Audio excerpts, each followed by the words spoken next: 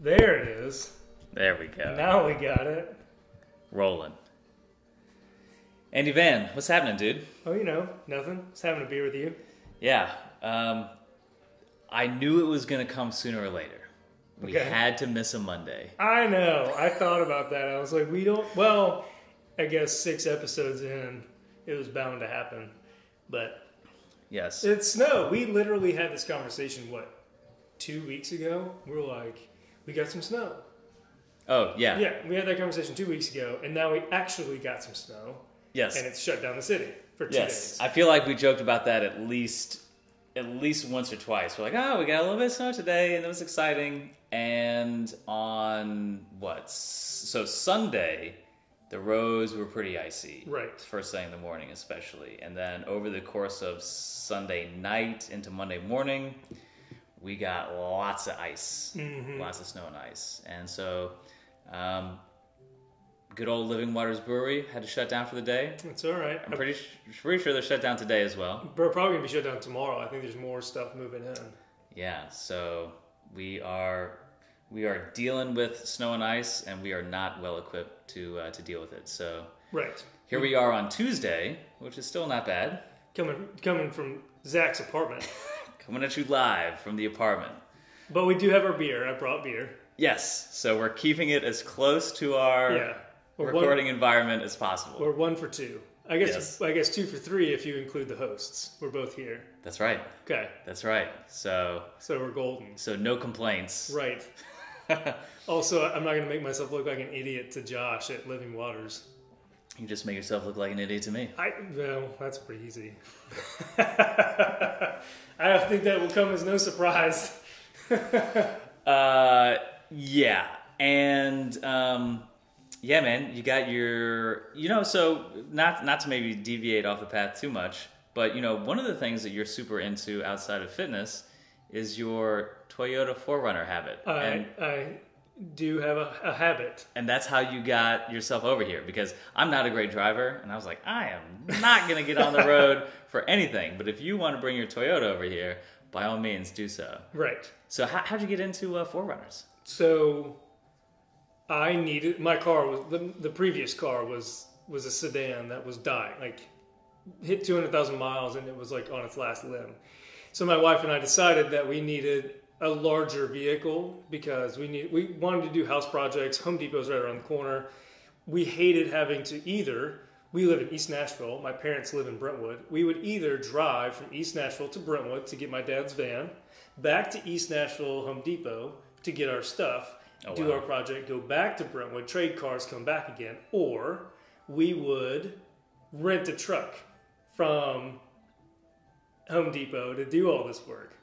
And anyway, it got to be a hassle to be doing all. So we decided that when the car died, that we were going to get a larger vehicle.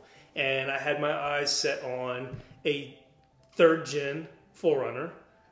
Mine is a 2000. And when I bought it from a doctor who ended up becoming a client of mine, actually. Had low miles. It's a great, reliable vehicle. And so anyway, I bought it in 2017. I have modified the shit out of it. I have dumped some money into it. See, here's what happened. Here's the easiest and fastest way I can put this. The difference between being a car guy and not a car guy is the right car.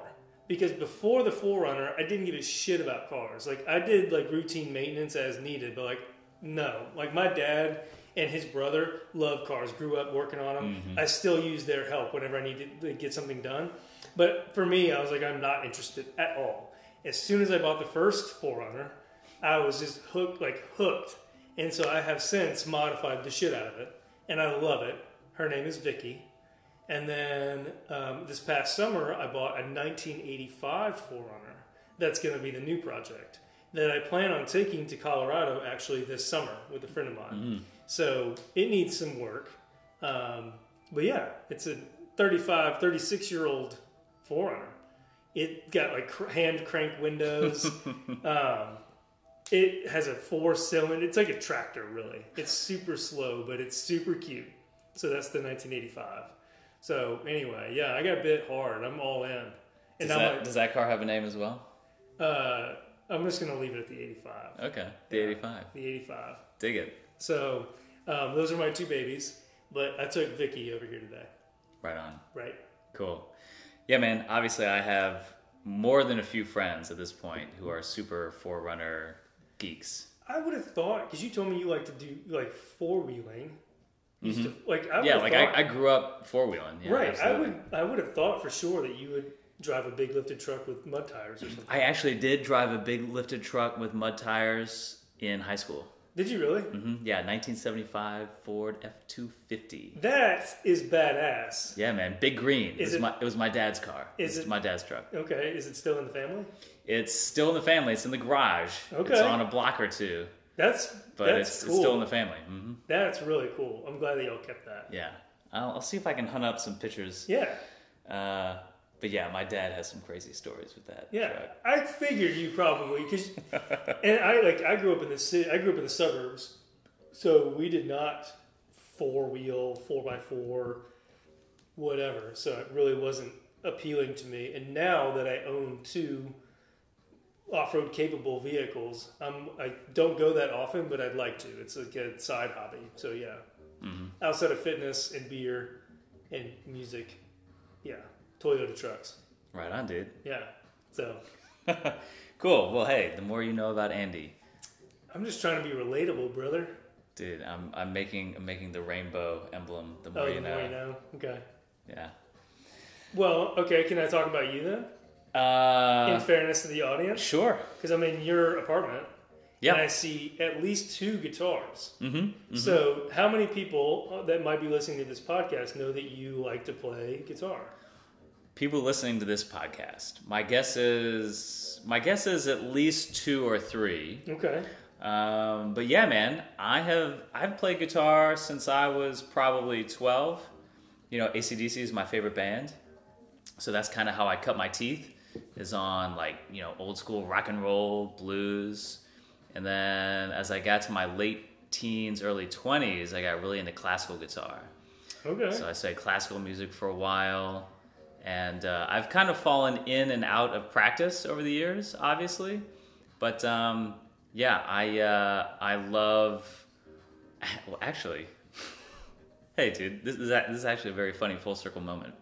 My very first podcast was actually called the 6 String Strength Podcast. Okay. And I would interview other guitar players, and oftentimes would talk about the intersection between musicality and practicing music and fitness.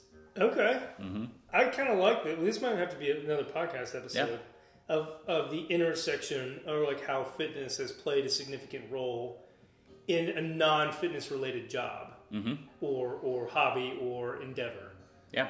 Okay. I mean, at the end of the day, man, like anything that you pursue kind of follows the same trajectory. You know, there's breaking in periods, there's newbie periods, there's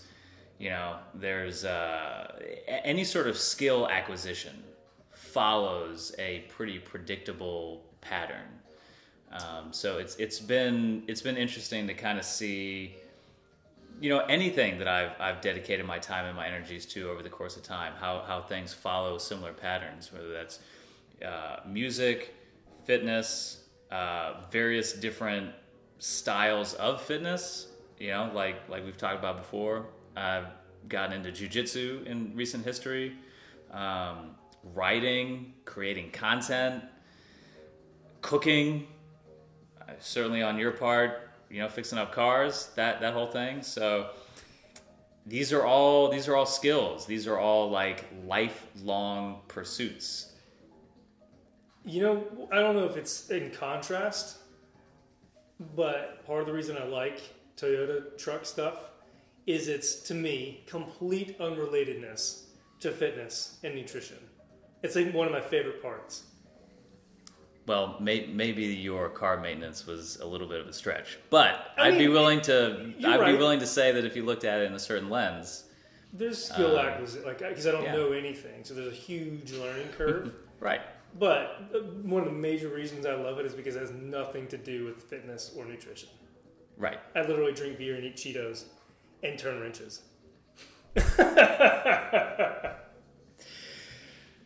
I get that. And it's funny because I think, really what we're talking about here is the underlying pattern of doing the thing, for lack of a better term. To actually use an Andy Van-ism, doing the thing. Showing up and doing the thing. Okay. And riding the waves as they come and go.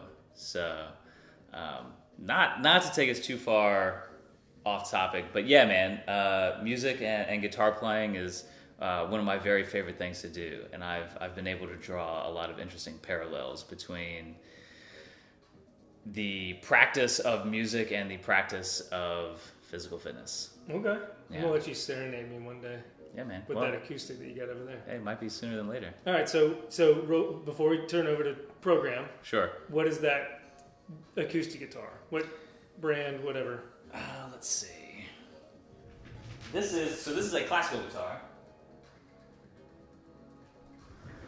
So if you're not familiar, so a classical guitar is an acoustic guitar, obviously, but classical guitars are a little bit,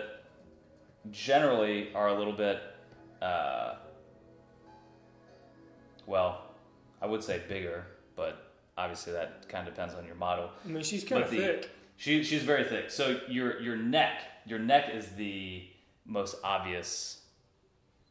Is the most obvious difference. So the neck with a classical guitar is much wider, much bigger, because the strings are physically spaced farther apart. Okay. Now that you're saying it, I can see that. Yeah, because it's a finger style instrument.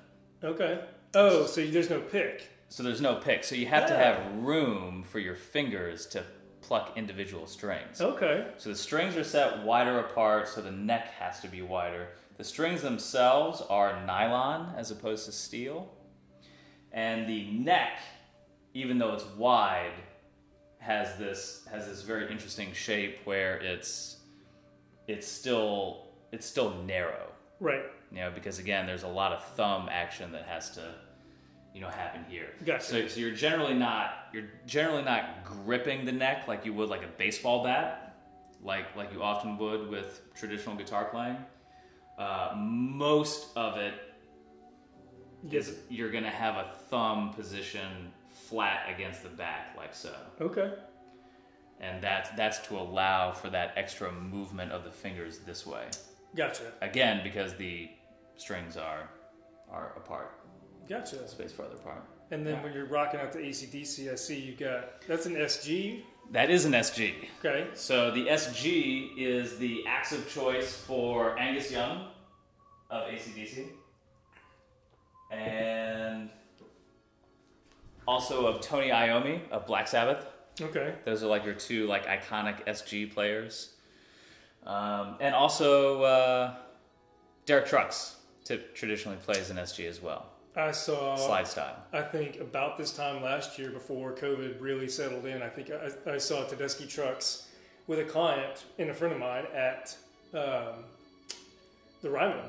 It was about a year ago. It was an awesome show. Were you at that show? So they did a run at the Ryman. Right. And me and my mom went to the Thursday show. I don't remember. No, I take that back. Not the Thursday show. It must have been the Saturday show. Because I think it was like a Thursday through Saturday run. I think you're right. I think I went to the Thursday show. Yeah. Okay. And they did a mini set with Jerry Douglas. No way. Yes. That's pretty wild. Yeah. I have lots of video on my phone that I can show you. Okay. You have to show me. Yes. Yes. Tedeschi Trucks Band was the last big show that I went to before COVID. That might have been mine, at least at the Ryman, easily. But yeah. I don't remember for sure. They're one of the greatest bands of all time, in my opinion. Especially considering like the genre of big bands, blues, R&B, Southern soul, that tradition. Yeah, amazing musicians. So yeah, man, that's it's funny how I kind of relate like music back to training. Like I pull from disparate ends, right? So like the classical guitar, like I'm playing I'm playing music on the classical guitar it's obviously hundreds of years old. You know, we're talking loop music. We're talking, you know, traditional classical guitar repertoire, which is like late 17 to early 1900s. Wow.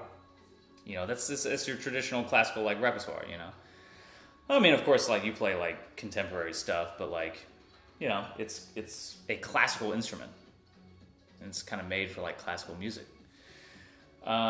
And then, you know, on this side, you've got your rock and roll machine, and like I'm super into heavy metal, like as well. I don't really play it very much, but I think your neighbors would be really mad if you did. Yeah, I'm sure they would. I actually introduced myself to my neighbors just to cover my bases. You did? We talked about this when I helped absolutely. you move. Okay, good. Absolutely. Yeah. You should always know your neighbors. Right.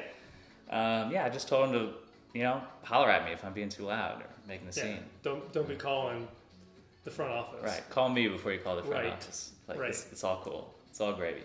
So yeah, man, I pull from disparate ends of the spectrum. I'm very much drawn to the fringes when it comes to a lot of stuff.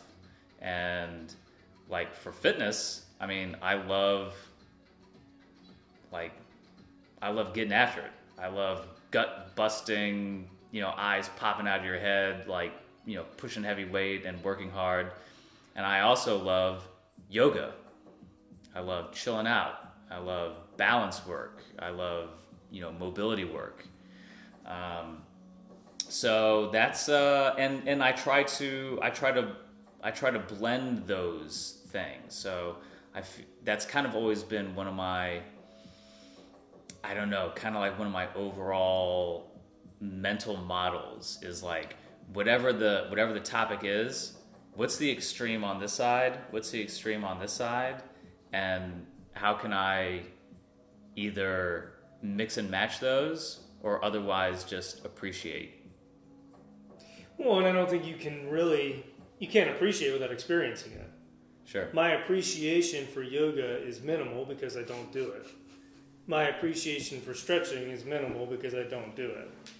So I think you have to experience. So I won't comment that much, other than I just prefer personally not to engage in those activities. But I don't judge them. Sure. I think everything has its time and its place in a comprehensive, healthy lifestyle. Mm-hmm. But I turn the volume up on things that are more important to me and turn the volume down on things that are less important to me. Mm-hmm. So, yeah.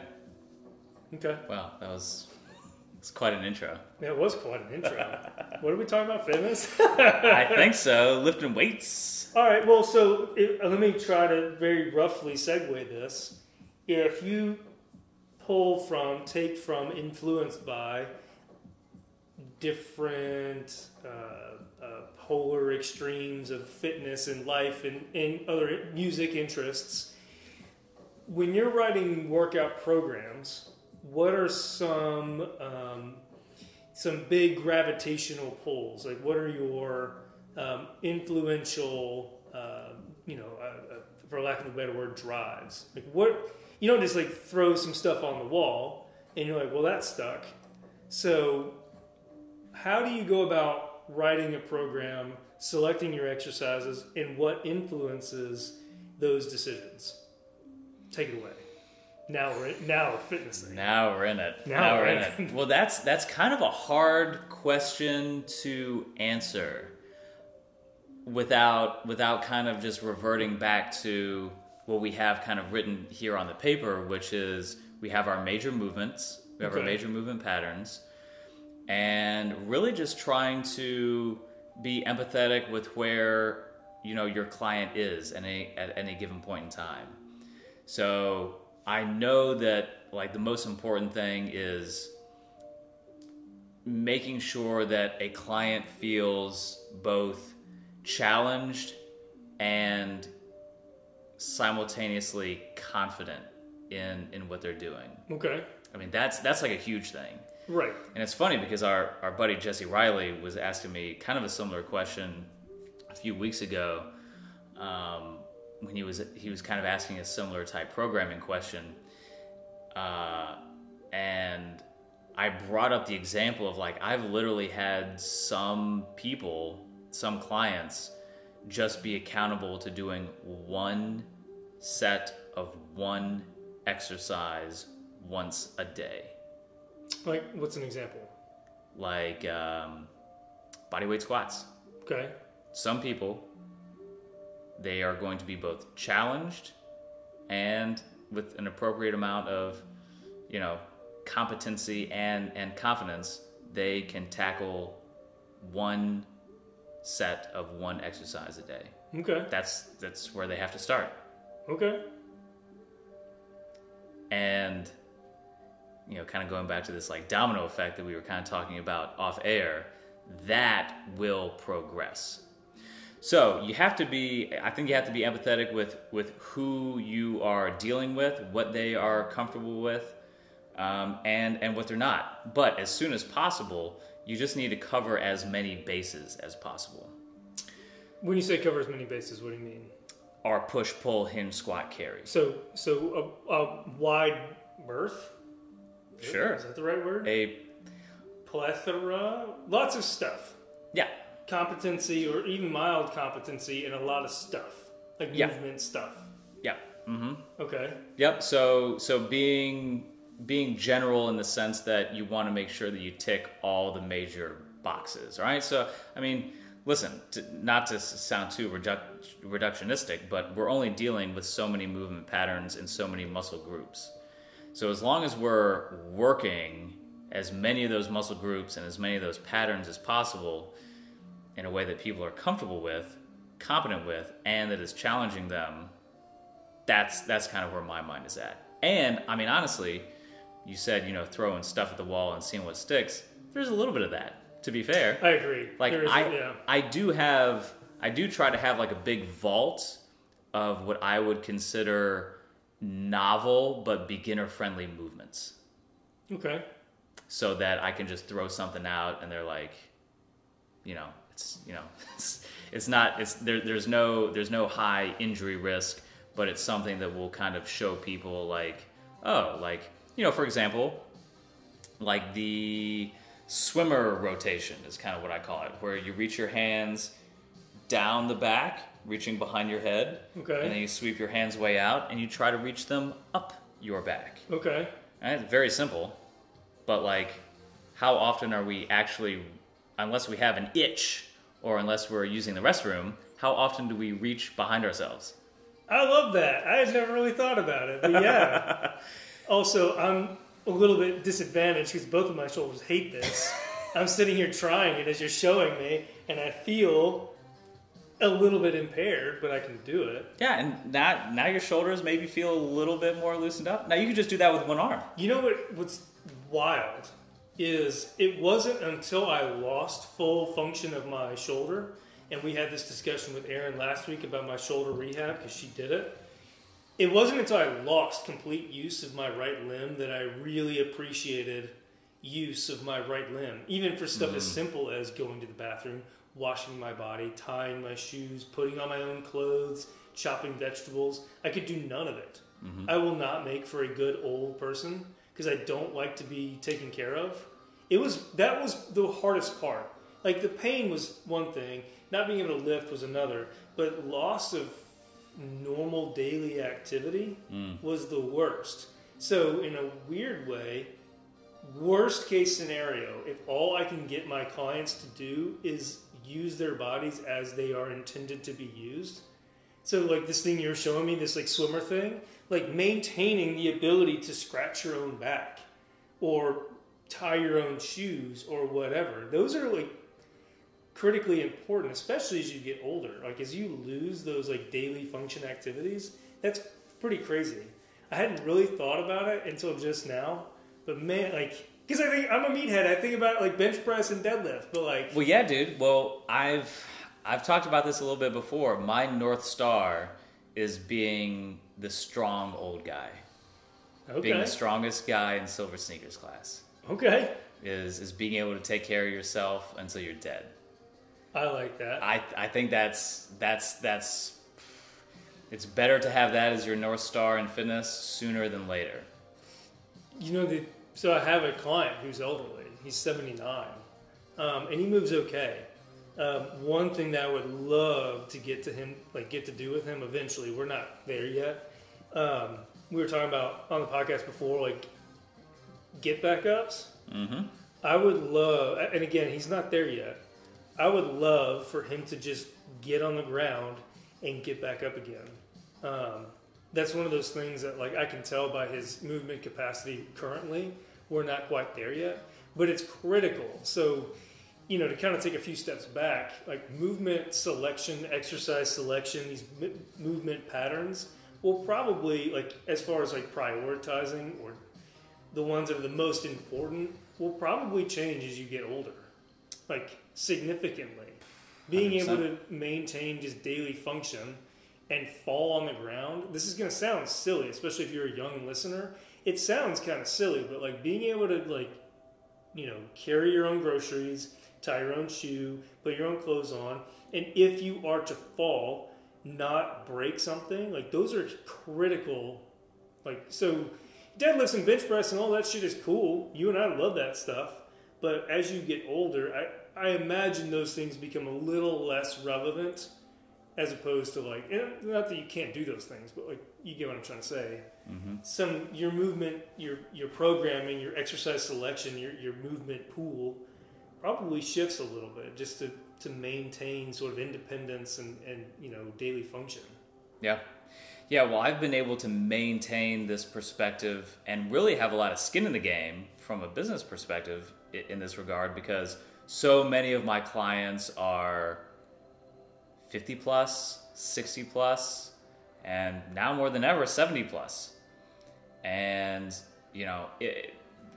again, if I was just working, like, let's say, like at a powerlifting gym, like, let's say with relatively younger people, I don't know if I would have this same outlook, but I'm working with folks who are, twice my age, give or take, like basically every single day. So that's where my mind is continually attuned. Is like, what's going to be best for this person today? How are we going to, make sure that we, ensure that aging gracefully is in the cards? And then I can't help but to have that marinate into my own training and how I program for other folks, and that's kind of why I gave myself my own ultimatum of, okay, don't forget that the point of fitness is how it's going to manifest in the long term when you really have to lean on it. And it's kind of like investing, Right. If you're a young person, you should invest in the stock market or, and just invest, period, or save, not because you want to be rich tomorrow, but because you want to be able to buy groceries when you retire. Right. That's the point. Right. So I very much try to take that quote-unquote long-term investor approach to fitness as well. Right. I think it's easy. I like that analogy, and I use it often. I think it's lost on a lot of people because, and that's fair, because a lot of us want immediate gratification for the things that we do. It's really hard to show up to the gym once, or even 2 weeks before spring break, and not be beach body ready. That's really frustrating, but it really does require this investment. Same as like retirement savings. It's this long-term, goal of being able to, accomplish this thing at a certain age or certain, future time. And I think it's really difficult to do that with fitness for a lot of people. Yeah. I think we often categorize or like think of fitness as like its own entity. So like fitness is one part of my life, but it doesn't bleed over in like other parts of my life, and that's not necessarily the case. Right. So, and I think about it too, when I blew out my shoulder was when I was the strongest I've ever been in my entire life. So like, even though fitness made me a decent kickball player, bench pressing, deadlifting, and squatting and overhead pressing didn't save my shoulder from a a kickball. A kickball was like my Achilles heel. And again, this is when I was the strongest I've ever been in my entire life, like overall. And I played a kickball game and threw out my arm and lost everything. Like, so I'm not saying that fitness needs to check all the boxes for kickball, but like, going back to your point, squatting and deadlifting and bench pressing and overhead pressing is cool if those are your only activities.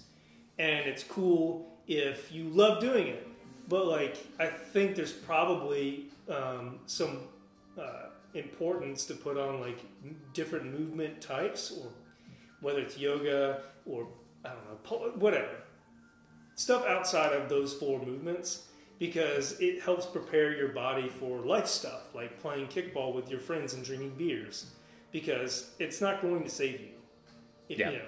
And again, I had shoulder issues before. There was already compromise there. But the point is, being strong as shit in the gym did nothing for me on a kickball field. Right. And so I like that point of view of like, how do I maybe change my programming or look at what I'm doing in the gym and modify it a little bit to make these daily activities or even these sports a little bit easier, better, safer, so that I don't blow out my arm or tear an ACL or break an ankle or whatever. Yeah. I mean, you know, right. Yeah, and I think that's where we as trainers need to watch ourselves if we become check that ego if you start to become reductionistic. Right. Because hey, listen, as much as I love 5s on the back squat, and I would love it if that's, you know, if that's in the game for people, like, yeah, absolutely do it. But that's not the catch-all solution to everything. Yeah, and a lot of coaches think it is. And a lot of coaches think it is, because it's the reductionist mindset, because you start to just buy into, again, we've talked about this before, you start to buy into the cult of personality, you start to buy into these systems, you start to think, well, this is the solution, ipso facto, every problem goes through the same answer. Everybody's a nail or whatever. If all you got is a hammer, everybody's a nail. Right. So I think there are some big hammers. Like I think that your back squat, your bench press, and your barbell deadlift are big hammers. Right. That can hit a lot of nails. Right. But they don't hit all of them. Right. And the older you get, the fewer nails they hit. Right.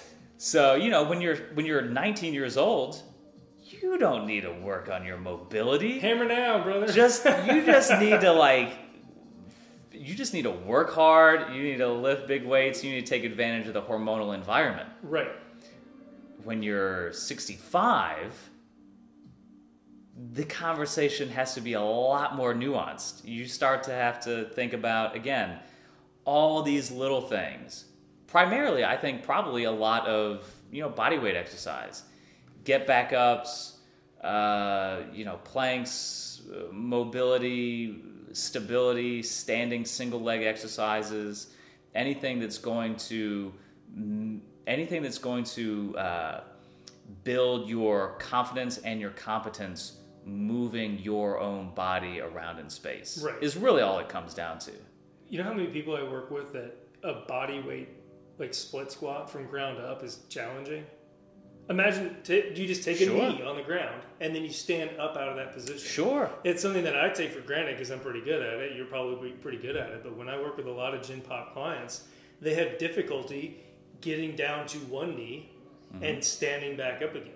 Mm-hmm. And like that's something that we can easily address in the gym, but it's not one of these sexy big ass lifts that we're talking about. Right. Like it's not as, you know, I felt kind of bad when we were texting Jesse the other day because I was like, nobody gives a fuck about your single leg deadlift or whatever. But the irony about that is it's true if you're a meathead and you think in these terms that these big lifts are all that matter. Yeah. When a single leg deadlift probably matters a lot to, let's say, any like sport athlete outside of powerlifting or Olympic lifting. Like having stability around that hip joint and that knee joint on one leg is critically important for any athlete who runs up and down a field. Yeah. And so I joked about it, but I mean, yeah. The funny thing is because us three are on this thread, and I almost sent a picture because I was actually squatting, getting these text messages. Okay. And so I almost sent a picture of the barbell that I was squatting, and I was gonna, basically expound upon like what you said.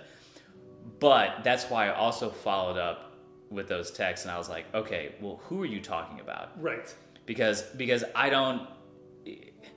Again, I like to flex a little bit, like when our friends like Jesse ask strength programming type questions, because I like to get a little, I like to flex my meathead muscle a little bit. Break a little mental sweat over there. Yeah, I like to flex a little bit, but really, yes, there's got to be a balance. So I would even argue that the whole single leg deadlift idea is just as important for the powerlifter as it is for anybody else, if that power lifter can't stand on one leg.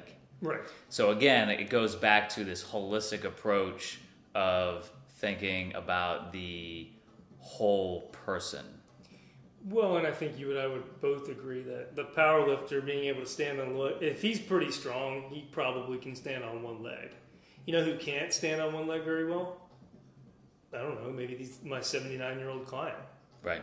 So like a single leg deadlift might be less relevant to a bilateral athlete like a power lifter, but it means a lot to someone like, a field athlete or my 79-year-old client who probably is going to find himself on one leg at some point. Now, whether he's doing a single leg RDL, maybe, but being able to stand and control himself on one foot is something that as you get older, you probably need to have some level of competency in, or you're going to fall. Yeah. And if you fall, you risk breaking this or that, or whatever. So again, it goes back to the whole point: is who are we working with? Like, what are their goals? Where are we trying? Like, what's point A and what's point B? Mm-hmm. And then we start selecting exercises that are probably, like you said, the big hammer exercises are definitely in there. But after that, we're probably going to look at specific exercises that the client in front of us is going to get a better bang for the buck out of. Yeah. So like for example, I like to overhead press, and I can actually do it okay now. Like, I'm not strong in it, but I can do it. My shoulders will let me. But a lot of my clients can't comfortably throw a bar overhead. So a landmine press where the bar is stuck in a corner and you're pressing up away from you is a little bit easier to manage, a little bit easier for people to do. They feel competent doing it. It doesn't feel awkward, it doesn't hurt. So it's an, and I'm doing air quotes here, overhead press without it actually being a true overhead press. But it allows people to get strong and move. Like, imagine having to grab a plate or a glass from a cabinet. Mm-hmm. Like, it seems like a trivial thing, but being able to control yourself going up to grab something maybe heavy above your head and pull it out of a cabinet is something that you might need to be able to do when you're older. So a landmine press is a more relevant exercise. Well, I would venture to say that is an overhead press. What, grabbing something? Or the landmine press? I call it an overhead. Yeah, it's my vertical press. Yeah. And again, we have to check ourselves because we are taught that an overhead press is a military press. Right. And where you have a bar in your hands and it's or strict, dumbbells. Yeah. And it's strict vertical. Straight over your head. Right. But that's kind of where you really have to check yourself, because again, I still go back to our main 5 or 6 patterns here: push, pull, squat, hinge, carry, floor work, etc. But I am not. I take the patterns, but I'm very careful not to compare the patterns to our most popular exercises. So in other words, you're going to pick a hinge pattern that isn't necessarily a barbell deadlift, right? Is that what you're saying? Sure, yeah. You're going to pick a press that's not necessarily a barbell bench press. Let me put it to you like this. Okay. When I got you to put your hands behind your back like so, the swimmer rotation, I consider that a pull. Okay. I can see that. I just consider this a pull. I kind of like that. It's just like a general mobility thing, too. Yeah, it's a pull. Right. And honestly, like, again, I'm thinking back to, some of my, older clients, like, who I train. If I have them stand on one leg even holding onto a wall, Sure. just standing on one leg, and I get them to bring one knee high. Okay. What is that? And hold? Or no? And hold. I don't know. You look like a flamingo. Yeah, it's a flamingo hold. Is that really what you call it? I'm going to call it now. That's what I'm going to call it now. I like that. You're welcome. But yeah, if they bring one knee up. So what is that? I would consider that simultaneously a carry and a squat. It's also kind of it's a single leg carry, single leg squat. Why not? It's knee and hip flexion. Right. And it's stabilizing on one leg, which is gait, which is carry. Right. I'm going to use that. So why not? Well, he and I are not there yet with my older client. I want to get there. Like standing, holding on one leg. Yeah. So I just think that we're taught exercises, and we're taught these flag in the ground exercises, and we're looking at everything through the lens of exercises. And I think that is far too limiting. Well, I'll compound on that. I think most trainees and most younger coaches think of fitness in one of two ways. Exercises like, let's say, barbell deadlift, barbell squat, barbell overhead press, so on and so forth. Or body part. So like chest day, chest exercise, shoulder exercise, quads, hamstrings, glutes, back. So, and this is sort of those proverbial like chest day, back day, leg day, body part split workouts where you look at exercises as how they target certain muscle groups. I think I think that's a great place those two prongs are probably going to get you pretty far. I don't think it's a little bit reductionist, I think. Right. For most people, most of the time. Yeah. And it also depends on your schedule and your, like, in other words, I wrote an article for T-Nation years ago. In other words, I wrote an article for T-Nation years ago that basically blasted body part split routines. And in the article, and unfortunately half the people that commented on it said really mean things about me. They did. The internet. They did. They said nasty things about me. It was bad. Bastards. Anyway, in the article, I basically said, if chest day, if bench press and dumbbell bench press and incline bench press and, I don't know, hammer strength bench press, if chest day gets you in the gym on Monday and you're pumped to be there, I'm not going to stop you. Like, that's your thing, do your thing. If chest day, back day, leg day, whatever your days are, is how you make it to the gym, do your thing. I don't think it's a great categorization for most people most of the time for this very obvious reason, which is most people don't show up to the gym 5-6 days a week. Most people can afford to go 2 or 3 times a week. So if all you're ever doing is chest day and biceps day, which is, and that's what most people are doing, it's just a less than stellar approach to a comprehensive strength program. So, and we can get into the nitty gritty about how we can divide all that up on your days. But again, if you're getting in the door with chest day, do your thing, rock it out. If you can show up to the gym 6 or 7 days a week and you need to do or want to do a chest day, back day, leg day, shoulder day, arm day, ab day, whatever that looks like, all power to you. Awesome. But for most of us in between there that can show up 2, 3, 4 times a week at best, I find it a less than stellar approach. The movement one might be a little bit better. The point is, I think most people and most coaches look at it either as movements, these exercises, these holy grail exercises, or these, body part split type. And again, right. I think they have qualities, but I think they lack context, lack, comprehensiveness or whatever you want to call it. I don't know. Yeah. Yeah, man. Exactly. So I think we've covered a lot of ground so far, and what I thought might be fun to do is actually pull up some real life examples, a real life program of programs that we've written. So I will be honest and say that with my in-person clients, and I think we've talked about this, I have the luxury of working with most of my in-person clients on a regular basis. So they're doing most of their exercise with me. Right. So I don't necessarily have to program anything for them to do on their own.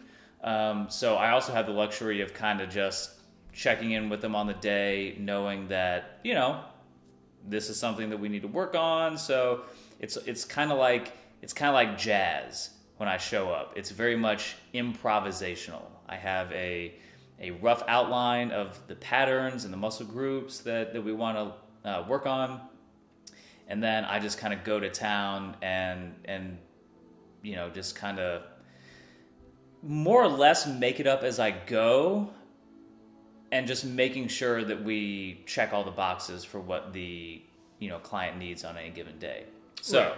All this being said, that the approach that I take with people that I work with in person on a regular basis is going to look a little bit different than what I'm about to share, which is a more regimented program that I write for distance online clients. Okay. So let's jump right into it. So this particular client is 51 years old, female. She works out at home 5 days a week, has a collection of kettlebells, and just recently got a barbell and plates. Nice. So a lot of equipment, really, in the grand scheme of things. Right. Lots of equipment, but still keeping it more on the minimal side because, again, she's working out at home.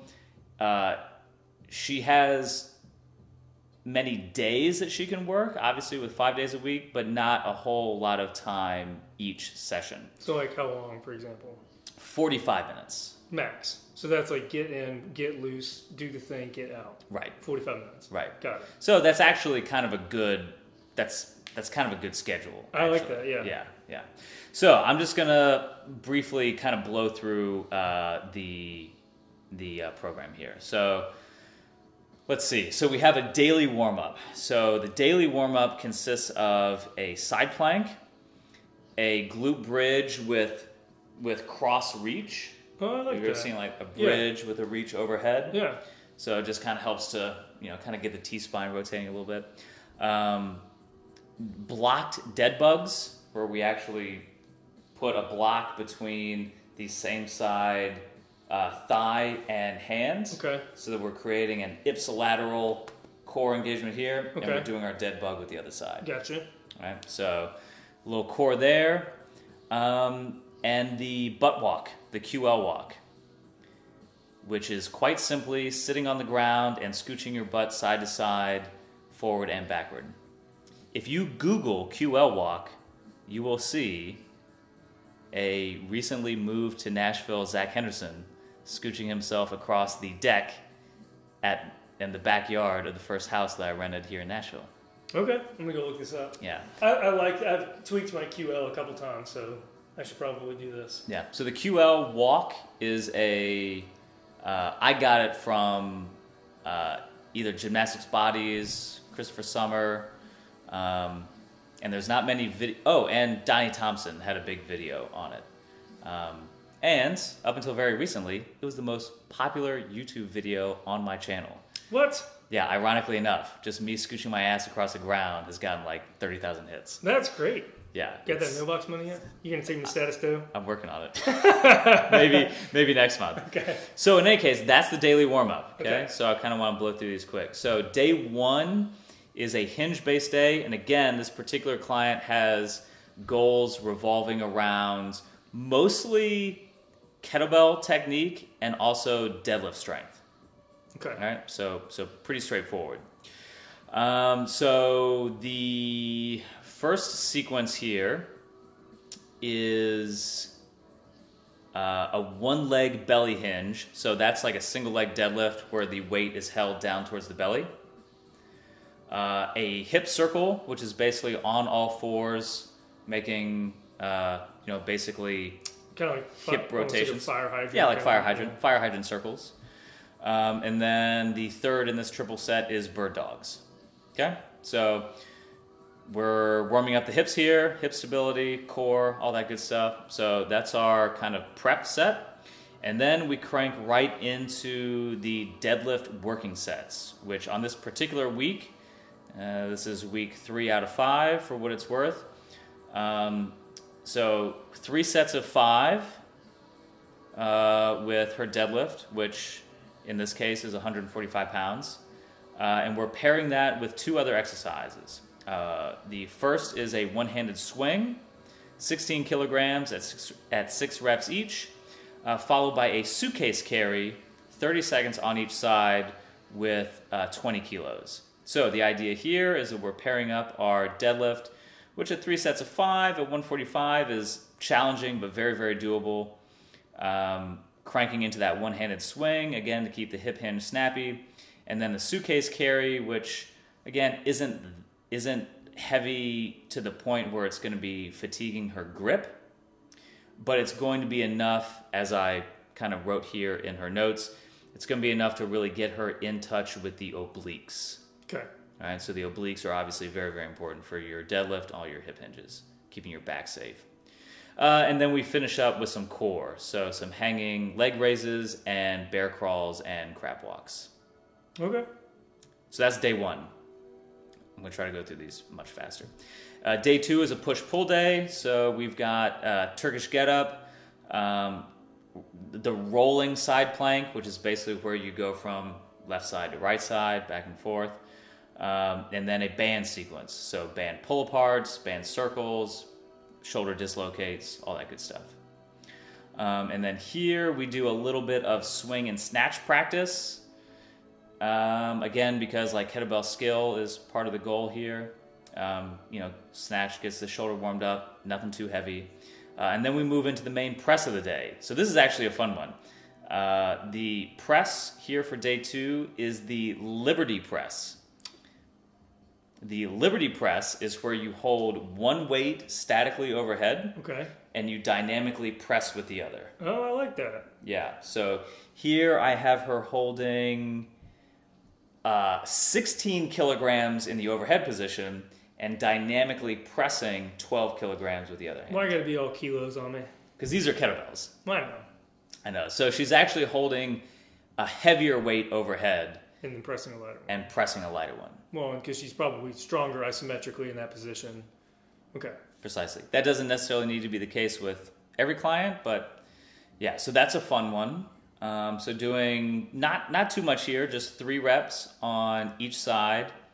And then that is paired up with one-arm rows and wall dead bugs. Wall dead bugs is where you place both hands, palms against a wall into an overhead position, and you're marching your feet out. Okay. So it's like the dead bug that's a little bit more biased for a quote-unquote overhead lockout pattern, okay, so to speak. Again, because this is a push-pull day, we're thinking about shoulders, we're thinking about overhead position.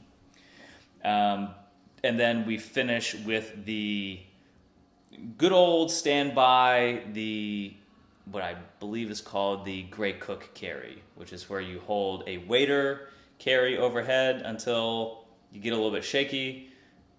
For practical purposes, I just say 45 seconds. Sure. Then you bring the weight down to rack carry, so here at the shoulders for another 45 seconds, then down into a suitcase carry for 45 seconds. Okay, continue. Don't put it down. Don't put it down. Right. Then you switch sides, working for between 8 and 12 minutes. Day 3, we're back to the deadlift day, and I'm just going to go ahead and say that this day 3 deadlift day is almost exactly the same as day 1, but we have some additional back off sets with the deadlift, a little bit lighter, where we're actually holding the lockout of the last rep of your back off deadlift sets for 15 seconds. And why? Build grip endurance. Okay. That's just a point that she needs to work on. So the working sets were actually slightly heavier, but we're doing fewer sets, fewer reps, and then we're adding these back off sets at a lighter weight and really just working on that grip endurance. There's a few different accessories, but for practical purposes, it's pretty much the same. Day 4, the warm-up sequence is basically the same. The press of the day here is a dumbbell seesaw press. So again, As one arm presses up, the other arm is coming down to the shoulder. An alternating press, but I like seesaw.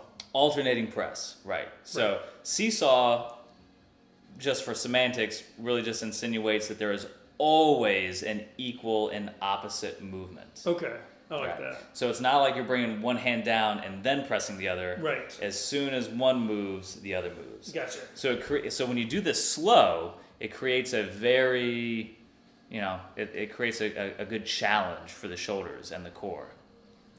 We're pairing that up with some pec stick work. If you guys have seen the pec stick, this is just a spring-loaded stick where you just squeeze the sucker down. If anybody has followed along with me and Andy's, Saturday workouts, you've probably seen the pec stick. Yard work, yeah. The yard work in action. So we have some pec stick squeezes there just as a superset. Some pull-up work. We actually have a mini ladder. So she's doing a single, rest, and then a double. Okay. All right. So working those low-rep pull-ups, and then a little bit of core work there. To finish up this week, we have day 5. And so when somebody has a 5-day-a-week, program, usually we have, a general upper, lower, and then a kind of a free day to kind of have fun. So on this particular day, we have shin box switch, which is just the 90-90 hip kind of thing. So just a little hip mobility there. The baby get up, which is just a fun kind of Turkish get up variation. We have a kettlebell complex, a double kettlebell complex of cleans and push presses. Again, doing a little bit more upper body work, but because we've got a push press and not a strict press, it's not going to be as fatiguing on the shoulders. It's not going to dip into our recovery too much because, again, she just had presses on day 4. We've got bottoms up carries. Again, a great torso, core, shoulder type exercise that is a carry, but that is not going to fatigue really anything, like even the grip. A lot of core exercise here. The moonwalk mountain climber, which I made a post about a couple weeks ago. I don't know if I saw that. You're basically doing a mountain climber, and as you're doing those steps, you're walking yourself backwards into a long lever plank, and then you're walking yourself back into a neutral plank. Oh, I like that. So it's basically like an ab wheel rollout, but without the ab wheel. Okay. As you're dynamically walking. I'm going to steal that. Please do. Okay. Bicep curls, and then we have some more swings. Now, you may notice there was not a single squat that I mentioned in this particular program. This particular client has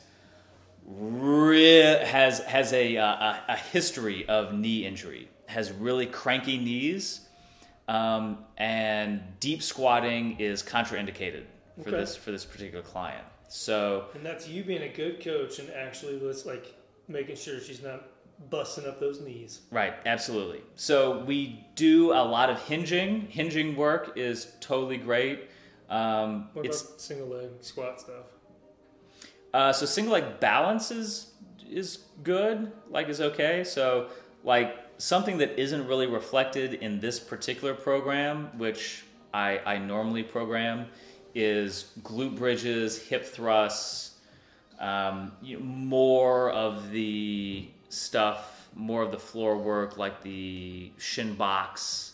But I mean, all else being equal, if we know that we keep, if we keep the hinge strong, if we know that we're checking the box in terms of, working our hip mobility and stability, a lot of that comes into play with Turkish get up, side planks, stuff like that. Then I know we're doing the best that we can with those contraindications. So that's a quick and dirty on that particular program. All right. Well, for the sake of time, I'm just going to dive right into mine. Now, I like this because here's the contrast: is that your client is online, has a decent home gym, right? Mm-hmm. Your limitations would be the squats are contraindicated, and she has certain goals, and she also has limitations as far as what equipment that you have. The difference between your client and my client is that this is a guy that I see. So this is a young male. I say young, in his late 20s, former athlete, played lacrosse, was a wrestler. He has cranky shoulders and he has a cranky ankle. So we work around, like he basically can do almost anything. On the day of, we might make a decision as far as what I have written in this program, whether we're going to keep it or we're going to swap it out. And I'll talk about it a little bit when we get into it. So he's a guy that I see face to face 3 times a week. Because we're 3 times a week, we always do total body. So we're going to hit at least one hinge pattern, 1 squat pattern, 1 push, 1 pull in that program. And that's typically for all my clients. If you see me 2 or 3 times a week, you're going to do all major and carry. So squat, hinge, push, pull, carry. You're going to do all of those every workout that I see you. Now, which ones will depend on who they are and what we're doing, whatever. So I see him 3 times a week. Former athlete, so he really likes to get after it. We have an anchor lift in the beginning of the workout. Now, his warm-ups are a little bit specific to him because of his shoulder history, and he's actually a patient of our friend, our PT friend. I really hope I didn't just mess up. What is that? HIPAA laws or whatever. We'll just leave it there. We'll just leave it there. He's a patient. Anyway, he's getting seen by a PT for his shoulder and his ankle. Sure. And we'll collaborate on what looks good, what doesn't look good, what I can do differently in the programming. So anyway, because he's a former athlete, he likes to get after it. We have an anchor lift at the front end of the workout. So on Mondays, our big major lift is barbell bench. So we'll bench. And in between, we'll do some shoulder care stuff as needed, depending on how he feels. And he likes to do ab work. So ab work and shoulder care don't interfere with our bench press. So I'll litter that in there as we get going. But the bench press is the one I want to see demonstrable progress on. So we hit that one hard. I won't get into the specifics, but the bench press is the major mover. And he likes to do it, so that's why. Otherwise, probably wouldn't care. He likes to barbell bench. That's why we do it. After that, we move into our first hinge pattern, which is a kickstand RDL. Actually, a wall-supported kickstand RDL.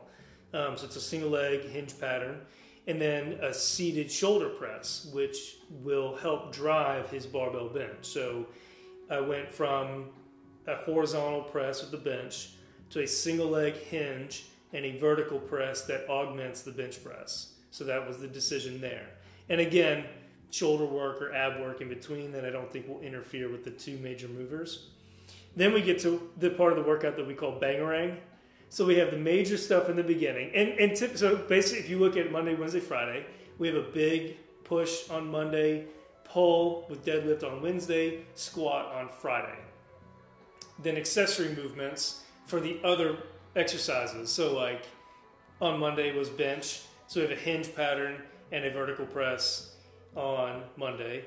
On Wednesday, we have a squat. So it's a squat, chin up, and then a hinge and a press.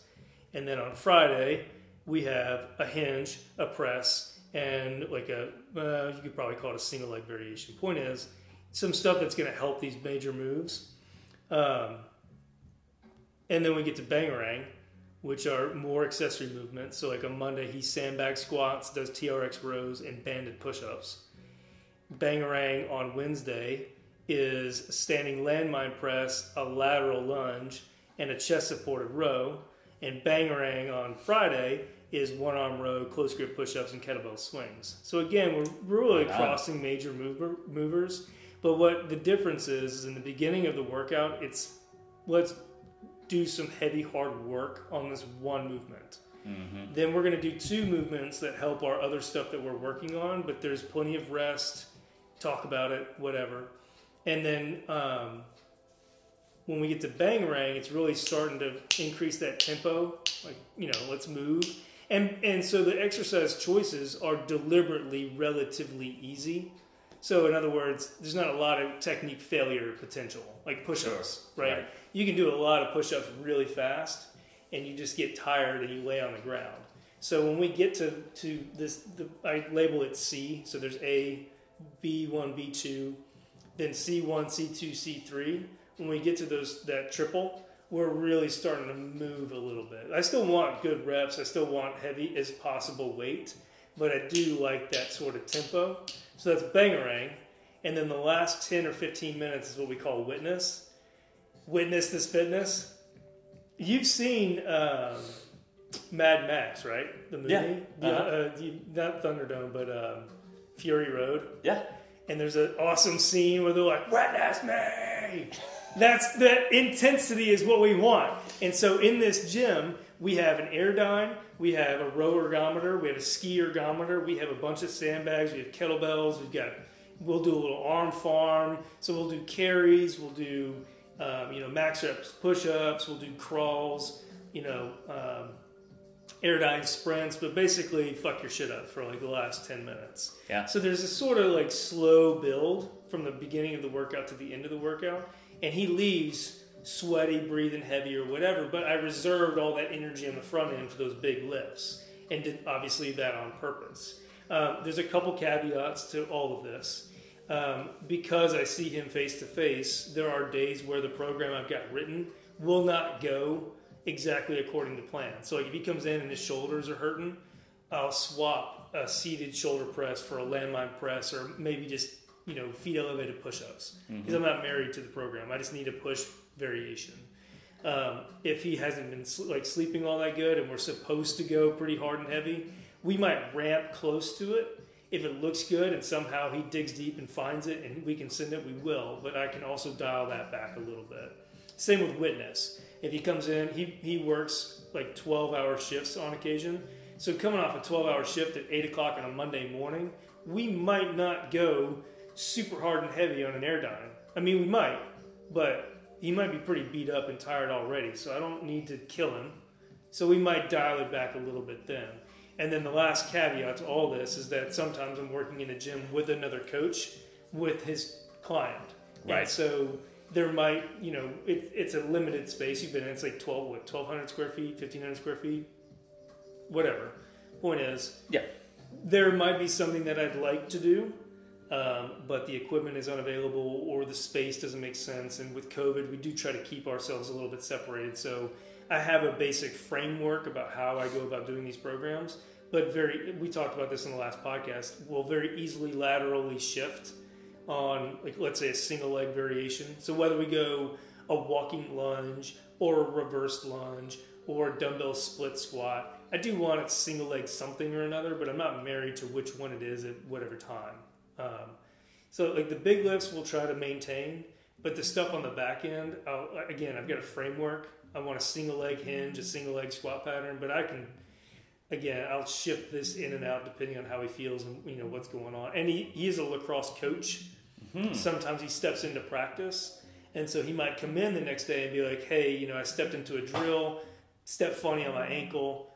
I really don't want to do any single leg anything today. Anything bilateral is fair game. Like anything with both feet on the ground, fair game. We can squat, we can deadlift, but a lateral lunge is a maybe. A split squat or a reverse lunge is a definite no, because once he gets out of that stable position, that ankle gets cranky.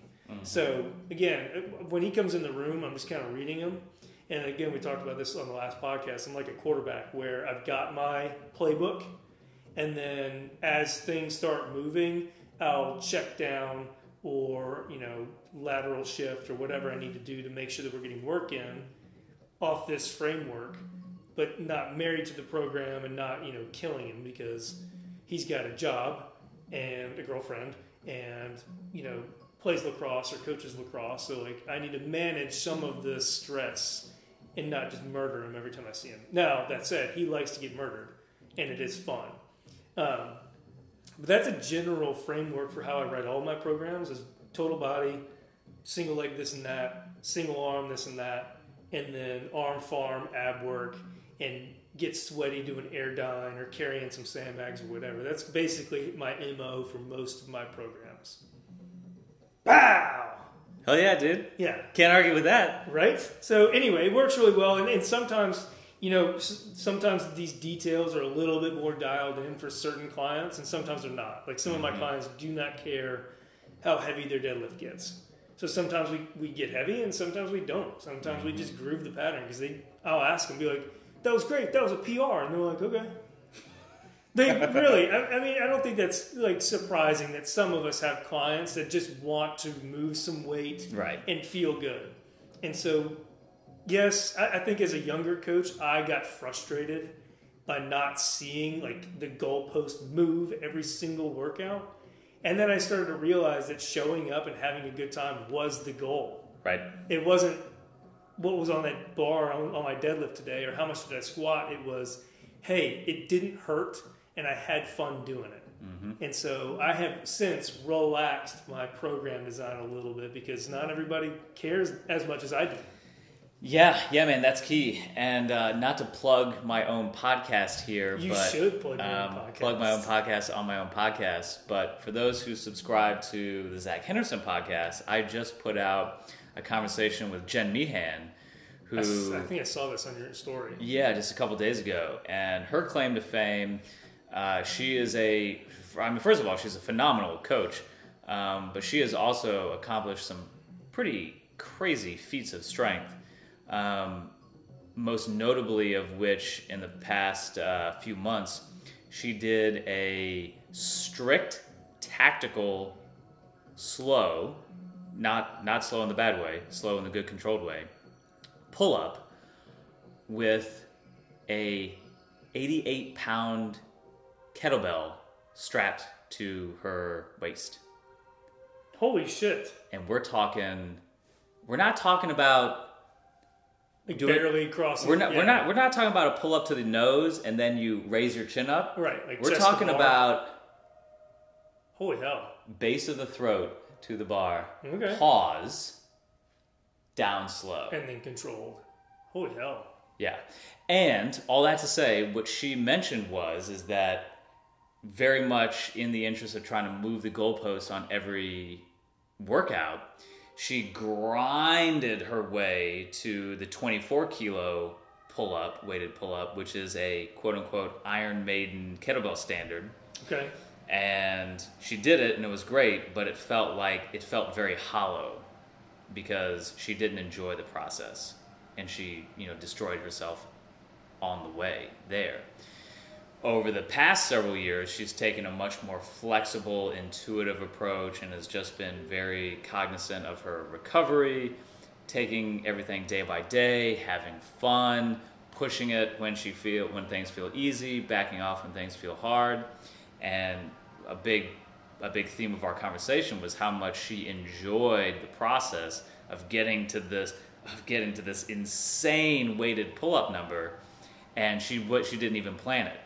It just felt good one day, and she went for it. I think there's something to be said about all that, because I think a lot of young trainees and coaches, and I was one of these people that I was trying to Einstein, E equals MC squared, like calculations all over the chalkboard, figure out the perfect, combination of exercises and order of operations, and so really try to hammer a perfect program, and that it doesn't exist. Right.